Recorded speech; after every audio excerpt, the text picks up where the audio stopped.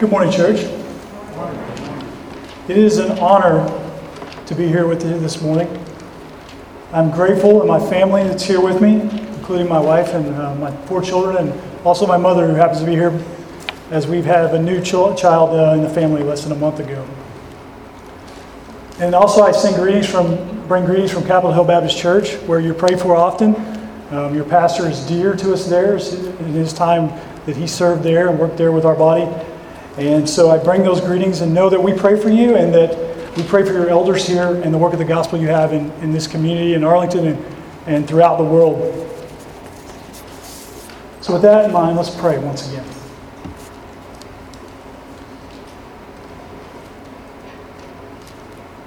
Father, we come to you, Lord, asking that you teach us from your word this morning. Lord, I hide behind you and your word, Lord, that I will speak truth. And that lives will be changed, that you will change me and others. But I thank you for the worship that's already taken place here this morning. God, so just indwell in our hearts as we want to hear from you, Lord, as we're faced with cold outside, Lord, warm our hearts from the inside with the truths of your scripture. And I pray this in the name of Jesus. Amen. This morning, what are you looking for? What are you looking forward to? Who or what are you trusting in?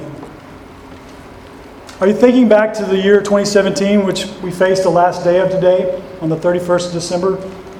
Are you looking forward to a new year? Maybe this has not been the year you've wanted, or maybe you're celebrating what you've gone through and you're looking forward to what God's going to do in the new year.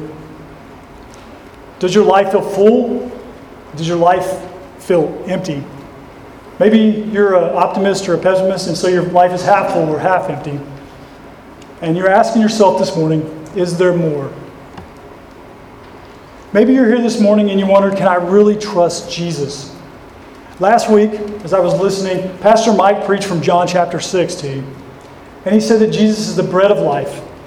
And that putting your hope and believing in Christ moves those who believe from confusion to clarity. I hope that's been your week this week after being taught from that scripture. And who is it about Jesus that he is the only source of eternal life? So today, on the last day of 2017, let's look back together and reflect and prepare to start a new year. And as we look forward to 2018, often we are faced with and often tempted by and even encouraged to make, yes, New Year's resolutions. I know you're seeing them. I'm reading in the newspaper and the press or on your smartphone about what's happening and what New Year's resolutions you should have. Things that we do to better improve ourselves. Or maybe you're here this morning and you're a New Year's resolution hater. You realize that you know yourself and there's nothing you can do that will change what you've done or what you're doing. And so you're a realist, and in your mind you're just going to do nothing different than what you've already been doing because it's futile or ineffectual. As Christians in the church, we are further tempted beyond some of these normal things like exercise and more of it and dieting and reading and doing more, learning something new, a new hobby, a new something, time with family. We are pushed past that and we start looking about these spiritual disciplines, prayer, Bible reading, study, fasting, and giving. With that in mind, we're often tempted to think that these things are going to make us fuller and more happy and more close to God. My church small group this last year, we went through a book which I recommend called The Habits of Grace by a gentleman named David Mathis. And this book's subtitle is Enjoying Jesus Through Spiritual Disciplines. Even though spiritual disciplines are good and they're required for us to walk in faith with Christ, do we often see them as the thing that we need to do to take us to a new level, to make us closer to God, to make us right with Him? And we're often tempted to do that. What if someone came up to you today, or someone came to this pulpit and began preaching, aspiring that these spiritual disciplines, rituals, knowledge, or a higher spiritual experience was the real path to God? If you're here this morning and you wouldn't call yourself a Christian, maybe you're asking, What is the path to God? Are we tempted to believe that following or ordering our lives under a certain group of rules, guidelines, regulations will help us please God more? As we think about these questions, turn your Bibles, or the Bible provided, to the book of Colossians, chapter 1. If you're new to the Bible, the big numbers are the chapters, the small numbers are the verses. And Colossians is in the New Testament. If you're looking in the Bible provided, it can be found on page 983.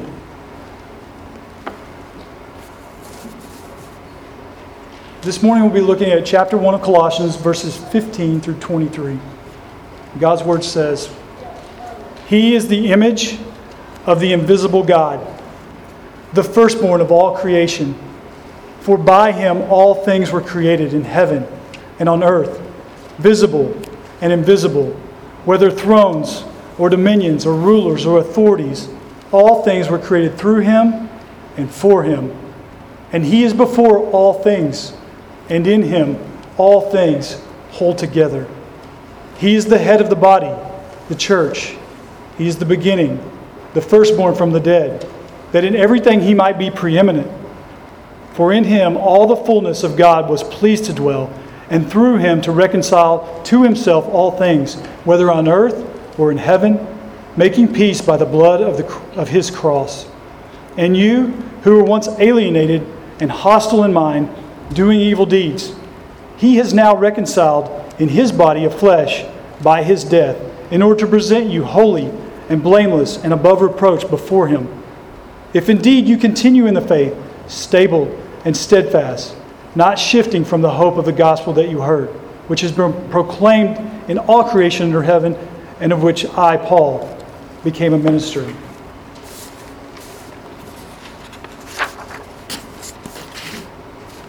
The letter or epistle to the Colossians, written by Apostle Paul, was to the church in Colossae, which is in modern-day Turkey, kind of in central Turkey, western Turkey. Paul wrote this letter to encourage them because of the threat of false teaching that the church was facing. Paul writes to them from prison when he pens this letter, and in chapter 1, he greets them, imparts to them that Christ is all and enough. If you look at chapter 2, he begins to tell them to not be fooled by extras and add-ons to the gospel which they received. Extras such as issues with dietary and Sabbath observations, circumcision rites, which tend to be from the Jewish faith, mystic powers, practices of asceticism, which is self-denial, and then treating Christ as just one of many powers, like angels and demons, and Christ is just one of these things. And Paul's saying, no, none of these things are true to the church in Colossae. And then in chapters 3 and 4, Paul concludes the letter with instructions to the believers on how to live in light of the fact that Christ is enough, without the extras. Challenging believers to be transformed, putting on a new self, and seeking God's grace to live accountable to other believers.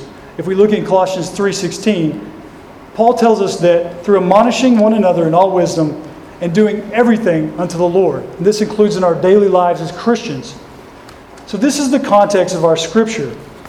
And Paul's message to the Colossians and to us is that all things are secondary to Jesus, because Jesus Christ is all, because Jesus is enough. From this passage, there are 3 points that I want to make this morning to you and to me. The points are that Christ is first. He is before and above all. Second, that Christ is the fulfillment of God's reconciliation plan. And the third point is that Christ is the finisher, accomplished for you. First point is Christ is first. And this is in verses 15 through 18. Christ is first, and He is above all. So look at verse 15. He is the image of the invisible God, the firstborn of all creation. Who is the He in the first part of the verse? In order to understand that, we have to look back at verses 13 and 14. Now we know it's Jesus, but how do we know?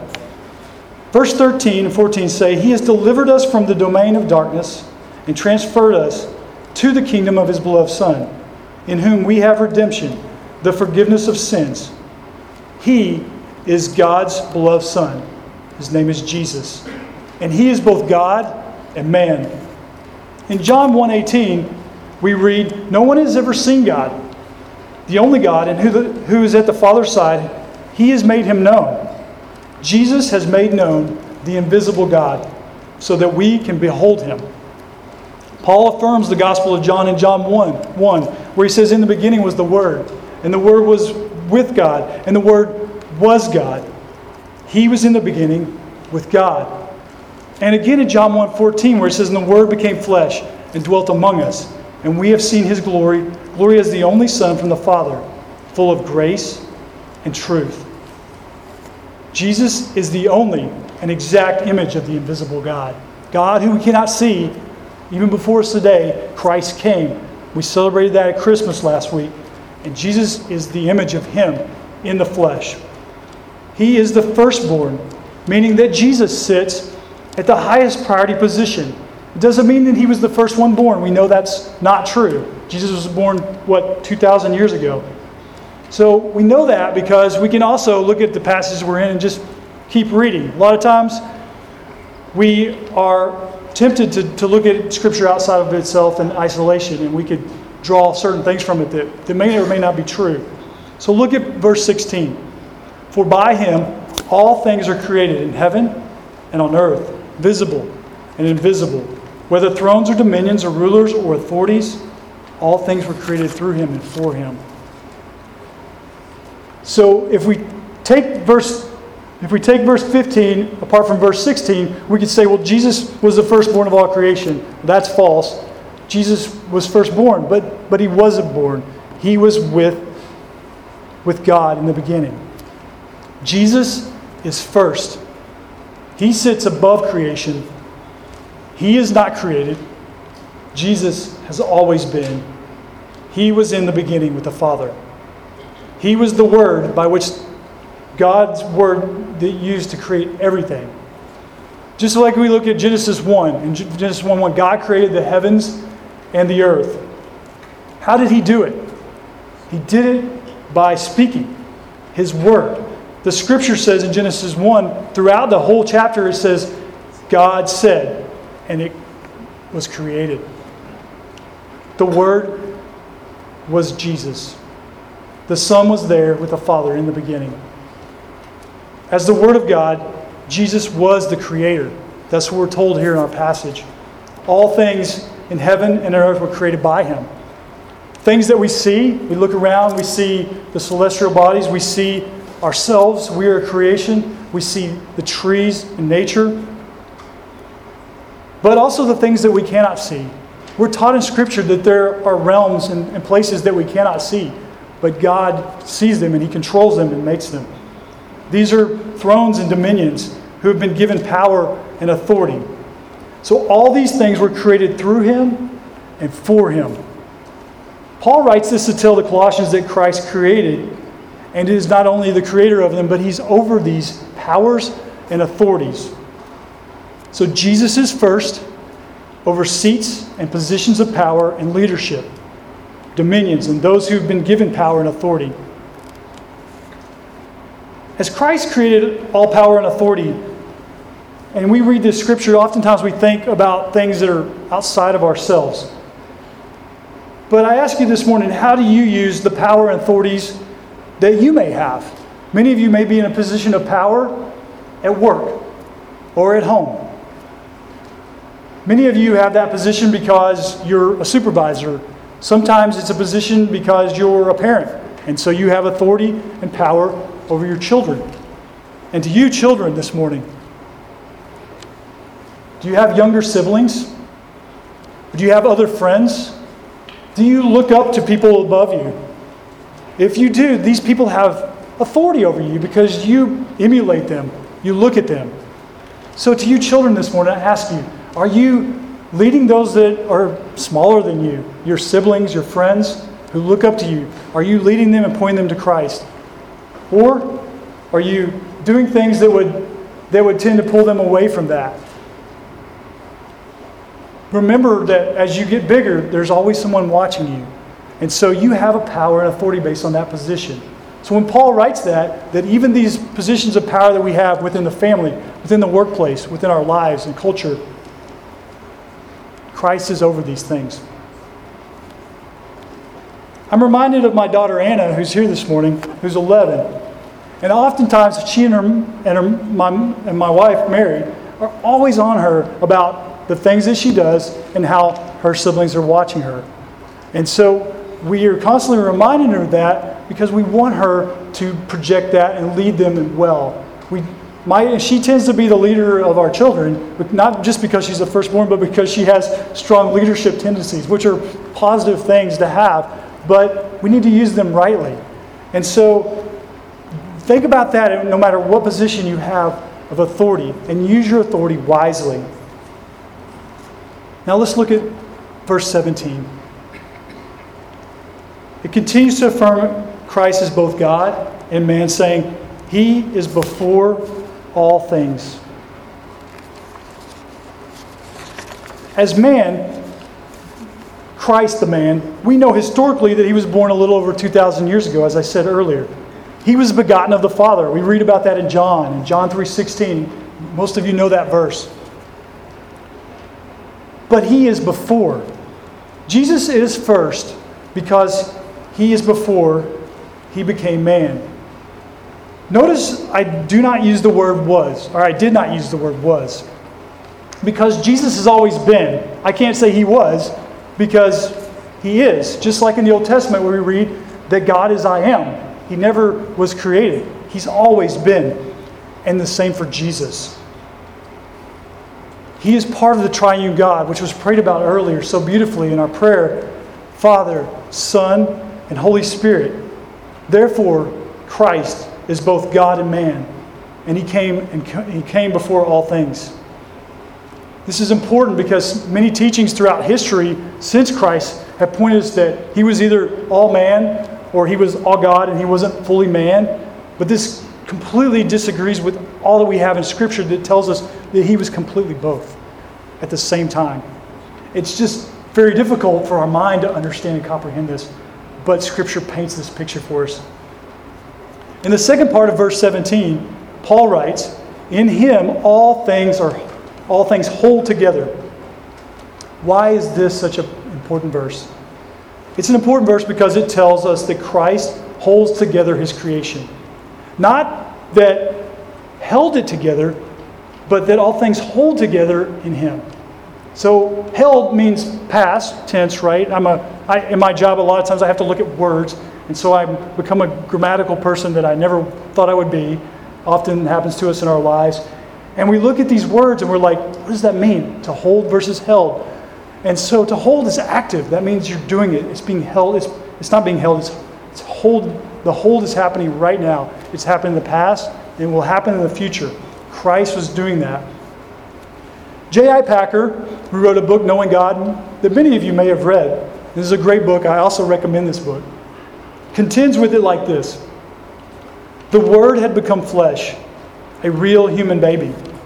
He had not ceased to be God. He was no less God than before, but He had begun to be man. He was not now God minus some elements of His deity, but God plus all that He had made His own by taking manhood to Himself. He who made man was now learning what it felt like to be man.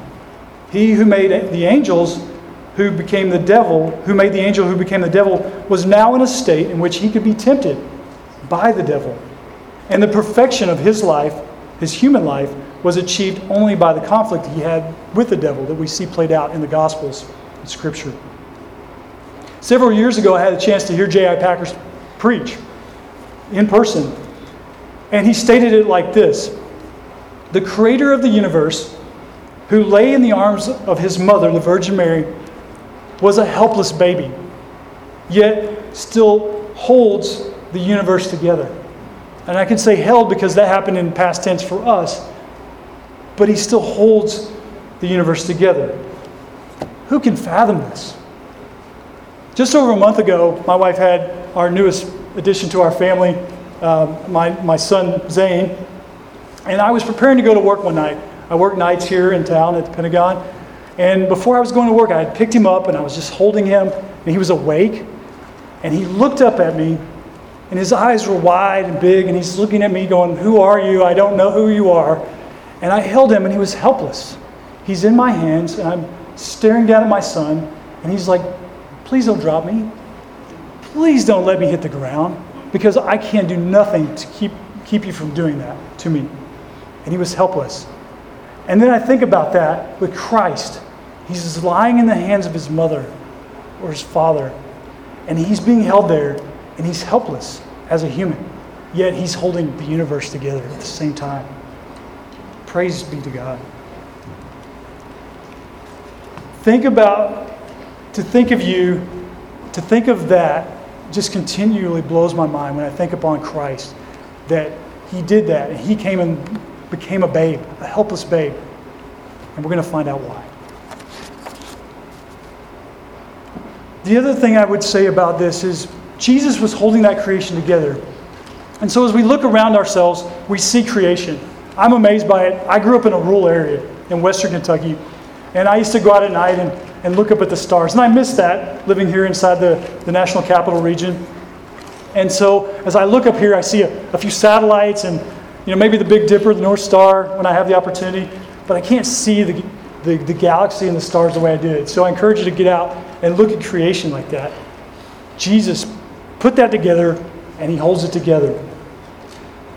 When we look at birds, when we look at geese, I'm a hunter, I like to shoot geese. But I also admire them. They fly in formations and they don't go to flight school for that. They've never been trained, and other than, hey, kick you out of the nest, and now you're going to learn how to fly. And the next thing you know, they link up, and they're flying amazing formations, and they go hundreds and hundreds and thousands of miles when they migrate. And swarms of starlings, the small little black birds that fly around late in the fall, and they swarm, and they move with the wind, and they swirl, and they stay together. They don't bump into each other. How is that ordered? How does that happen? And God created that, and he made it, and he holds it together.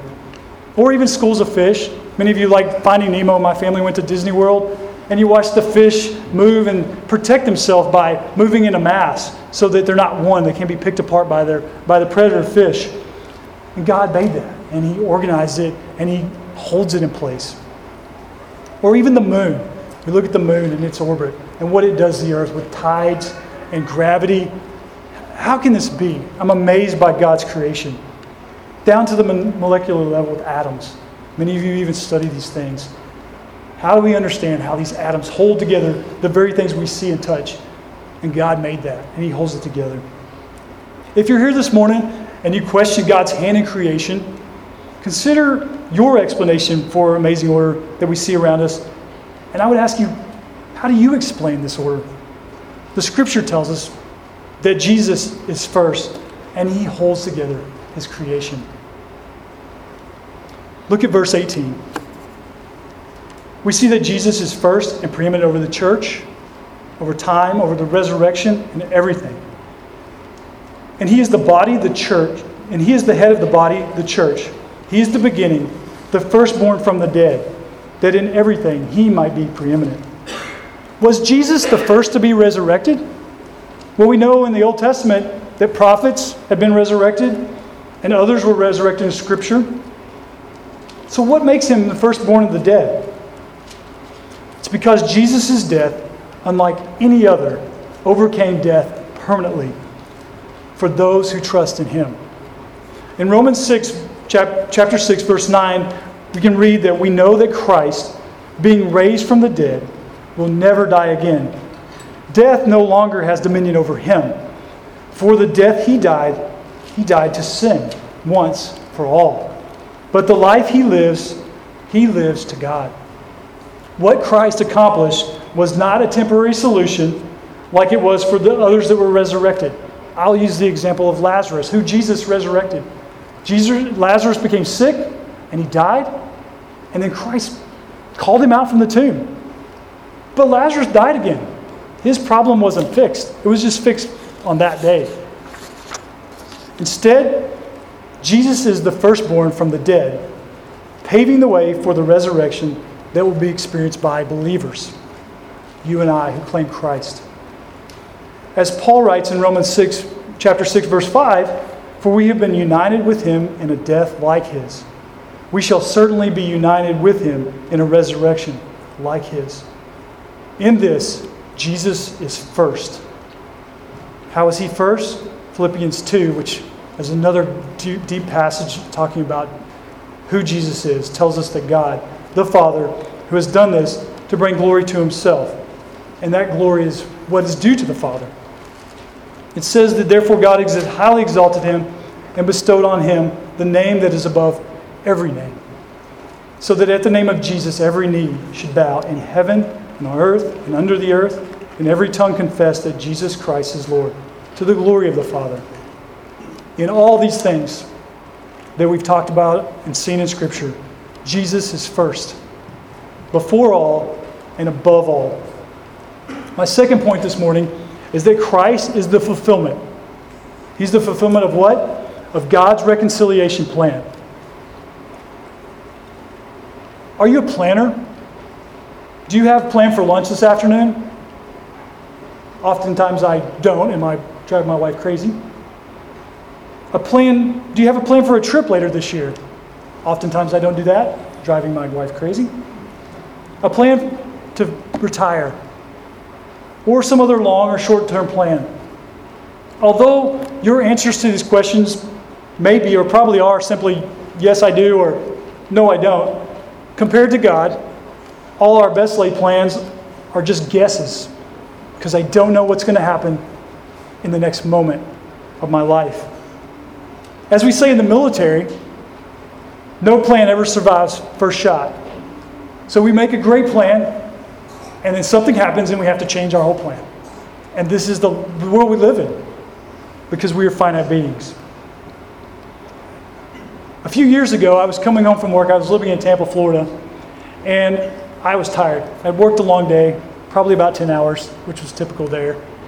And I'm on the way home, and on my phone, the phone rings, and it's my wife. And she says, how are you? How was your day? I said, it was long and I'm tired. She said, good. You have a choice to make. Do you want to come home and watch the kids, or do you want to take a child to the hospital? Because your daughter has fallen off of a chair and busted her head open and will need stitches. So my plan was to go home, put my feet up, enjoy my family, and eat my dinner. And God said, no, your plan will be to love on your children in this way. And so we changed our plan. I remember my first child, who I mentioned earlier, she was born. She came early. She's always liked to try to lead the way. And it was on a day, we were living overseas in the Middle East, in the country of the United Arab Emirates. Actually, not Dubai, but most people would call it Dubai. But there's a bunch of different Emirates. We were living in one called Sharjah. And that day, we had to move from a place we were staying to an apartment building. And so the whole day, I spent moving furniture up to the 7th floor of this apartment building by myself. So about 8 o'clock at night came around, and that's when the city comes to life, but I was tired. So I just wanted to lay down. And I laid there asking God, please help me rest. And I get about 10 o'clock, my wife calls out from the bathroom and says, Matt, I think my water's broken. And I said, no, it could not be. But it had. And so I spent my night in the hospital having our first child. My plan was to go to sleep. God said, no, I have something else for you. Trust me. Thankfully, unlike our plans, God's are always perfect. They're perfectly timed and never reactionary. And they're never thwarted. And greater than we as His creation can possibly comprehend. So look at verses 19 and 20. For in Him all the fullness of God was pleased to dwell, and through Him to reconcile to Himself all things, whether on earth or in heaven, making peace by the blood of the cross.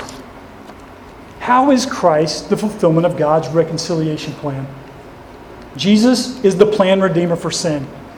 This wasn't something that popped up later in creation and God said, I'm going to throw Jesus in the mix and we're going to solve the problem. No, it was His plan. He knew He was going to create us. He knew we were going to fail, and He knew He had to make a way, and He chose to do it this way. How can this be? This is not how I would have done it. That's many of the argument you'll hear from people who talk about this Christ thing. How can it be? This doesn't make any sense to my mind as a human. Because Jesus was always God's plan to reconcile himself. The Scripture just continually points to that. We look in the Old Testament at Genesis. We look at the fall that happened in the garden. We look at the Exodus with the Israelites coming out of Egypt and the law that was given to them.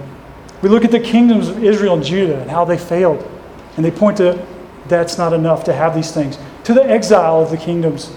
And then to the prophets, especially Isaiah, who points us to Christ. And then we look at the books of the New Testament that point not only forward, like the Old Testament, point backward and say, here is Messiah, and here's what he's done, and here's why we need to live in light of that. Christ fulfilled God's reconciliation plan by how? Living a sinless life. He was crucified on the cross, buried, and rose on the third day, having conquered death and paid the penalty for sin. But I ask you this morning, who can pay the penalty for sin? No man can pay the sin for another. I can pay the penalty of my sin, but I can't pay it for you. This is because the curse of sin is upon all of us and all men. And the penalty of that sin, as the Scripture tells us, is death. And it's not just death in this life, but eternal separation from God. The last time I checked, we are going to die unless the Lord returns. So that death is the first death. That place of separation is called hell, and it's real. Our sin could only be paid by a spotless sacrifice, one without blemish, that the Old Testament speaks of, perfect and holy.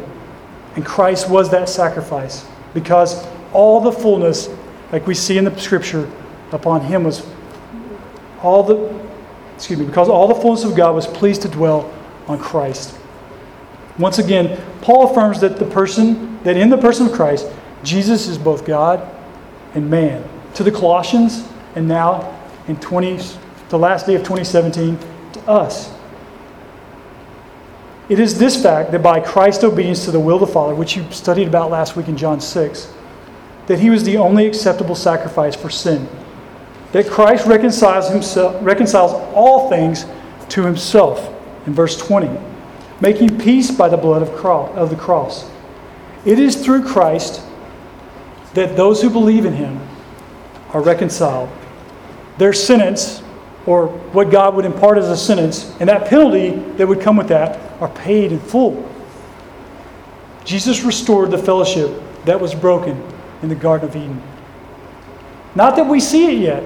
The last time I looked around, I'm surrounded by sin. I still have sin in my life.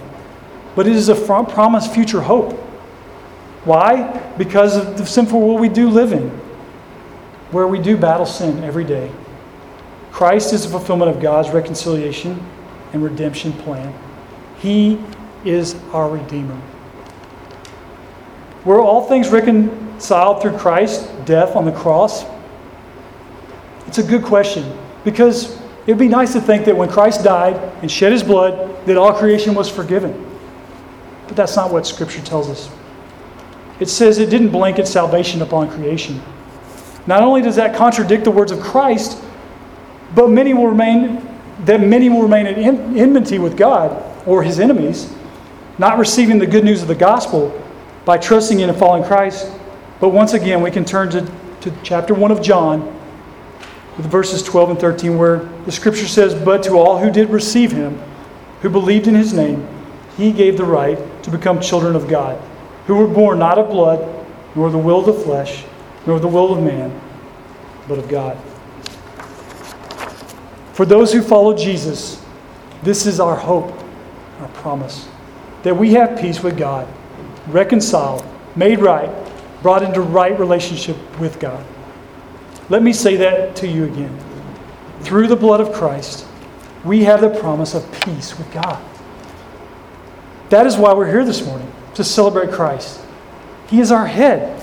He is the head of the church. That is why Christians throughout the world are gathering today as well, to praise the name of Jesus. In Central Asia, where my wife and I work, there are believers. And these countries are not friendly to Christians. We gather here on the corner of Monroe Street here in Arlington, and we're here, and no one's going to tell us we can't gather and we can't praise God. But there are places in the world that's the case for these believers, and they're persecuted. I'm thinking of Iran today and the turmoil that's there. I'm thinking of many other parts of the Middle East where Islam reigns supreme. And so if you follow Christ there, you're a second-class citizen, or you're persecuted, even unto death. I remember going to a fellowship in Kabul, Afghanistan. This was back in 2006. And we had some believers come from China. They were Christians from China who were coming to share the gospel in Afghanistan. And we got to hear them sing one of their house church songs. These were house church Christians, persecuted Christians from China, who went to Afghanistan to share Jesus. And they got up and they stood and they began to sing in Chinese. So I didn't understand it. Someone was able to translate that. And their songs were filled with, "We will shed blood, no matter what it takes. We will spread the gospel throughout the world." They understood the cost of following Jesus was not just, I can show up on Sunday. The cost was real to them, and they embraced that, and they followed Jesus anyway. Why would they do that? Why do we do that? It's because they had peace with God. And there was nothing in this world that could take that away. If you're not certain this morning that you need reconciliation with God, you must understand that we've all sinned. And we are all at enmity with God, which is a big word that says we are enemies. We're not just out riding around and that hopefully God will like us. It means that we are His enemies. And we will be judged by Him for our sin. But there's good news. And this is the gospel. This is the path to God. We are all still in our sin. We who were all in our sin, alienated and hostile in mind, which we'll look at next in the passage. And now, with our not only are we sinful, but we have broken God's laws, and we deserve the death that He's going to give us apart from Christ. But Christ came, and He lived a perfect life, one that you and I cannot live. And He died on the cross. He was buried, and He rose again on the third day. And because of that, our sin, if we follow Him and trust in Him, is paid in full. He paid that penalty. He is holy, He is righteous, and He is just. But we are not. And so the only way we can have that forgiveness, the only way we can have that good news, is to trust in Christ. If you're here this morning and you've never trusted Christ, I encourage you to make that decision. And if you have questions about it, see me, see one of your elders at the door, talk to the people around you. We are Christians. We love to tell you about what Christ has done. What does it mean to finish or to finish something? To complete another year or finish assignment at work or school? Maybe when I say finish, you think of woodworking or the furniture you have at home, or maybe these pews here. And so you put a coat on them, or you polish them, or you give them a brilliant shine or a desired look. My third point from the passage is from Colossians. In Colossians is verses 21 through 23. And it's that Christ is the finisher. And He's accomplished it for you. And you who were once alienated and hostile in mind, doing evil deeds, He is now reconciled in His body of flesh by His death, in order to present you holy and blameless and above reproach before Him. If indeed you continue in the faith, stable and steadfast, not shifting from the hope of the gospel that you heard, which has been proclaimed in all creation under heaven, and of which I, Paul, became a minister. All the forgiveness and work that Christ could do is complete. He finished the work by His death on the cross. In verses 21 through 23, Paul reminds it and affirms the Colossian believers and us who are in Christ of three things. First, that what they once were, what they now are, and what they must do. Paul explicitly reminds the Colossians of what they once were. Look at verse 21. They were alienated and separated from God. They were at enmity and hostile in mind towards Him, doing evil deeds. This, before they heard, received, and believed in the gospel of Christ, which I just shared. To everyone here, to all mankind, throughout all history since the fall of Adam, this is our natural state. We are not alive, but we're dead in our trespasses. What we fail to see is not only the seriousness of our sin and our sins, but we fail to consider that we are hopeless apart from Christ. You will go out into the world tomorrow or the next day. You will go to school, children, and or college students. You will go back to the world and you will see people walking around without Christ, and they're dead. But we fail to see that. We cannot do enough good things to overcome our death, because we're already dead. And we can't work our sin off. It would be great if we could, but we can't. It requires death, and Jesus paid it. And Christ paid that penalty, and in Him there is now life, both here on earth for us in Him and forever. The goal of Christ, the Redeemer, that we've read about earlier in the passage, was to take His enemies, us, unworthy to be saved, me, already judged to be dead because of my sin, and instead He presents me and them and you holy and blameless. Do you think about judgment? What you deserve when standing before the perfect, holy God who's always been, created all that you see, including you. God who knows you better than yourself, knows your selfishness, my selfishness, knows your shame, my shame. He knows all that you've ever done. He knows all that you've ever said. He knows all that you've ever thought. You're His enemy because of this. Maybe you're here and you think, how unfair is this God? I thought God is love and will accept me for who I am and whatever I do. Be clear this morning, our sin has separated us from God. And as for His love, He loved His enemies enough to send the Word, His Son, Jesus, to pay the penalty for our sin, which is death. What greater love could He have? This is what Paul tells us in verse 22, when he says, what they now are through Christ. He tells them, in believing in Jesus and having received and trusted in Christ for the forgiveness of sins, they who were once apart from God and His enemy have now been brought near. How? Because, as we were previously reminded, their sins were forgiven. Redemption through Christ's death, as we look back in verse 14, in whom we have redemption, the forgiveness of sins. In being brought near through this redemption, Christ has crossed the finish line and accomplished the goal, God's plan. This goal was that now Christ can present you, me, as one of His own. To God, the Father, holy and blameless and above reproach. How can I stand before God? It's because of the finished work of Christ. Christ has justified believers. He's paid our penalty. When I stand in that court someday, Christ will stand before me. I will be hidden behind Him and His blood. He made sinners clean, holy, and blameless. Romans 8:28 tells us, and we know that for those who love God, all things work together for good. For those who are called according to His purpose. For those whom He foreknew, He also predestined to be conformed to the image of His Son, in order that He might be the firstborn among many brothers. And those whom He predestined, He also called. And those whom He called, He also justified.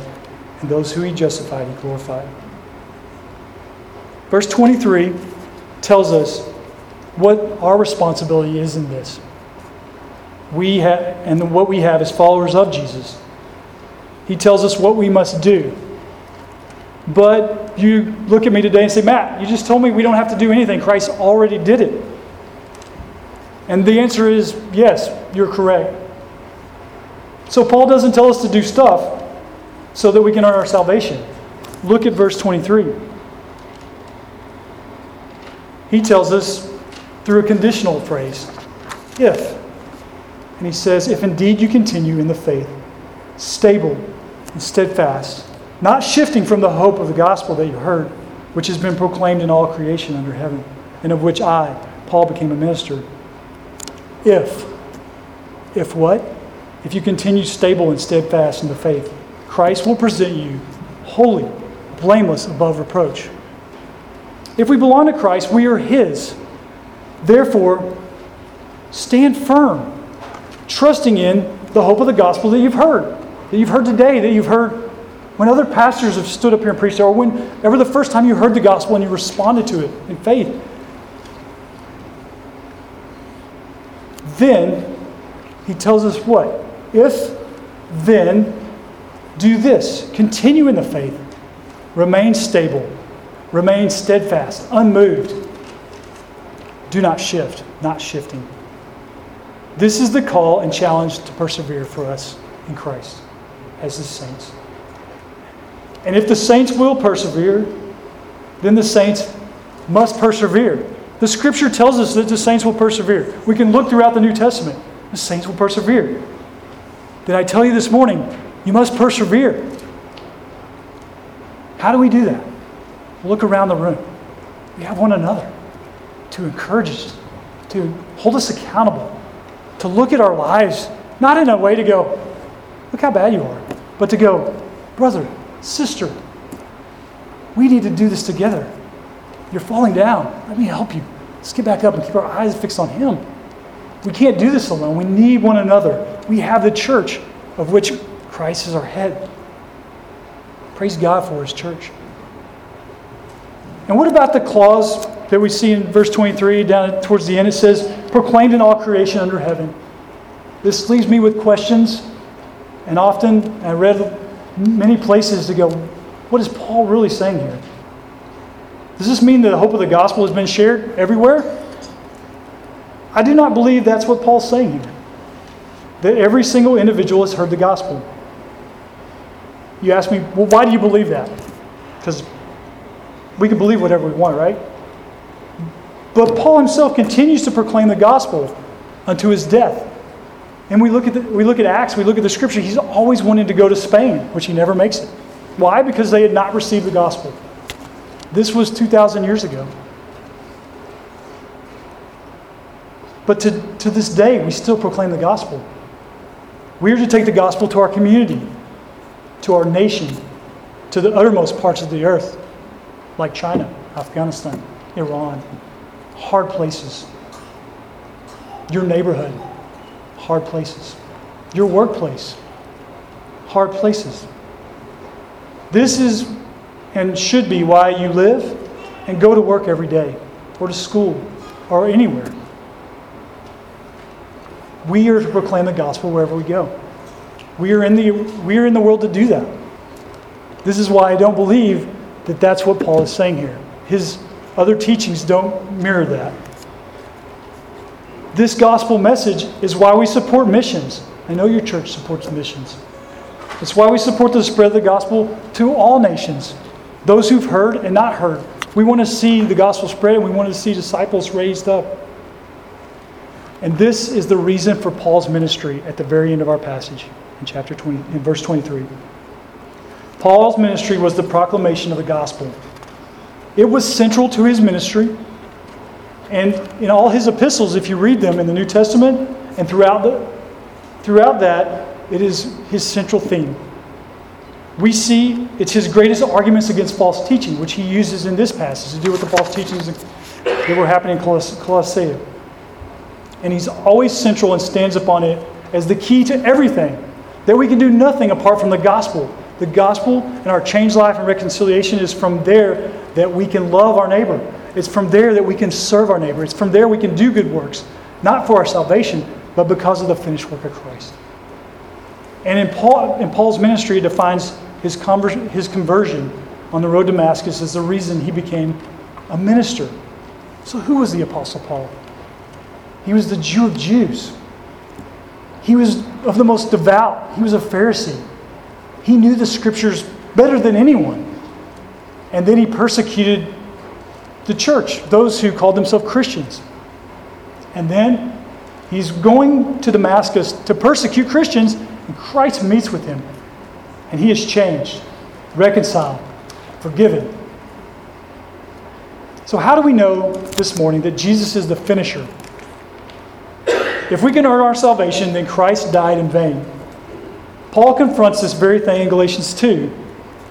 If following the law or another set of rules or procedures, which we mentioned earlier, or good works would have been enough, then Christ's death would have been unnecessary. He would have never needed to come and be a baby, grow to his 30s, have a 3-year ministry, and die on the cross. It would have been completely a waste of time. But there is no other way. Maybe you're here today and you believe that there is a God, but there are many ways to heaven or to get to God. I tell you this morning, there is only one way, and that is through Jesus. He alone. I've had this conversation with Muslim friends before. Conversations about the differences between our two faiths. And there are many faiths out there. And one of the biggest things when I talk to them about, I share and I listen to them, and they tell me about what they believe, and they say, I hope that God will have mercy upon them. And my message to them is, I know that God has had mercy on me through Christ. And I can have that promise. And I can have assurance that I will be with God because of Christ, not because of me. I could never do it. I could never pray enough. I could never give enough. I could never do enough. Hebrews 12, verses 1 and 2 says, Therefore, since we are surrounded by so great a cloud of witnesses, let us also lay aside every weight and sin which clings so closely, and let us run with endurance the race that is set before us, looking to Jesus, the founder and perfecter of our faith. And I put finisher. That's how I would describe that. Who for the joy that was set before him endured the cross, despising the shame that was due to me, and is seated at the right hand of the throne of God. When Jesus bowed his head on the cross and exclaimed, It is finished, he was the finisher. Then the work of redemption was done. Nothing more is necessary or needed. It is closed, sealed, and completed work in Christ. This morning, church, what has Christ accomplished for you? As we look at this passage, we can see that in Christ, he created you. He sustains you. He has placed you in positions of authority, no matter your age, your level of responsibility, or your place in life. He leads you as part of the body of Christ, the church. He will resurrect you. He has reconciled you to God. He made peace between you and God. He brought you from alienation and evil, and He has made you His adopted children. He will present you holy, blameless, and without reproach. All of this He has done. He has finished for you, for me, wretched sinners, to make us, who are undeserving children of God, Christians. This is why we praise Him. He is worthy of all glory and honor, and power, and praise. Hallelujah, what a Savior. This morning, what are you looking to this year? And what or who are you trusting? Our passage today told us that Christ was first, before and above all, that He is the fulfillment of God's reconciliation plan, and that Christ is the finisher, having accomplished it for you, for me. Like Paul so beautifully reminds the Colossians and reminds us today, Jesus Christ is enough. Look to Him. Look upon Him. In the hymn, Look Ye Saints, the sight is glorious, a hymn written in the year 1809 by the hymn writer Thomas Kelly. Yes, as a member of Capitol Hill Baptist, I have to get an old hymn in here somewhere. This is what we're known for. And we do love to sing them there. The hymn spurs us to look at Christ in this way. Listen to the stanzas of this. Look, ye saints, the sight is glorious. See the man of sorrows now. From the fight return victorious. Every knee to him shall bow. Crown the Savior, angels, crown him. Rich the trophies Jesus brings. In the seat of power enthrone him, while the vault of heaven rings. Sinners in derision crowned him, mocking thus the Savior's claim. Saints and angels crowd around him, own his title, praise his name. And finally, hark those bursts of acclamation, hark those loud triumphant chords. Jesus takes the highest station. What joy the sight affords. As we look back at 2017, and as we look forward to 2018, let us look to Jesus, the founder and perfecter of our faith. Bow your head and pray. Lord, you are good to us, far beyond what we deserve, and we are thankful, Lord, that your word speaks to us. The letter that you wrote to the Colossians rings true to us many, many, many years later. We praise you for the tradition of Christians that has come before us, Lord, that cloud of witnesses. Lord, may we stand firm, focused on you, the author and perfecter of our faith. May we walk as a body of Christ, worthy of that, not twisting or shaking, not anything but steadfast and firm, trusting in the finished work of Christ. And we pray this all in his name, in Jesus' name. Amen.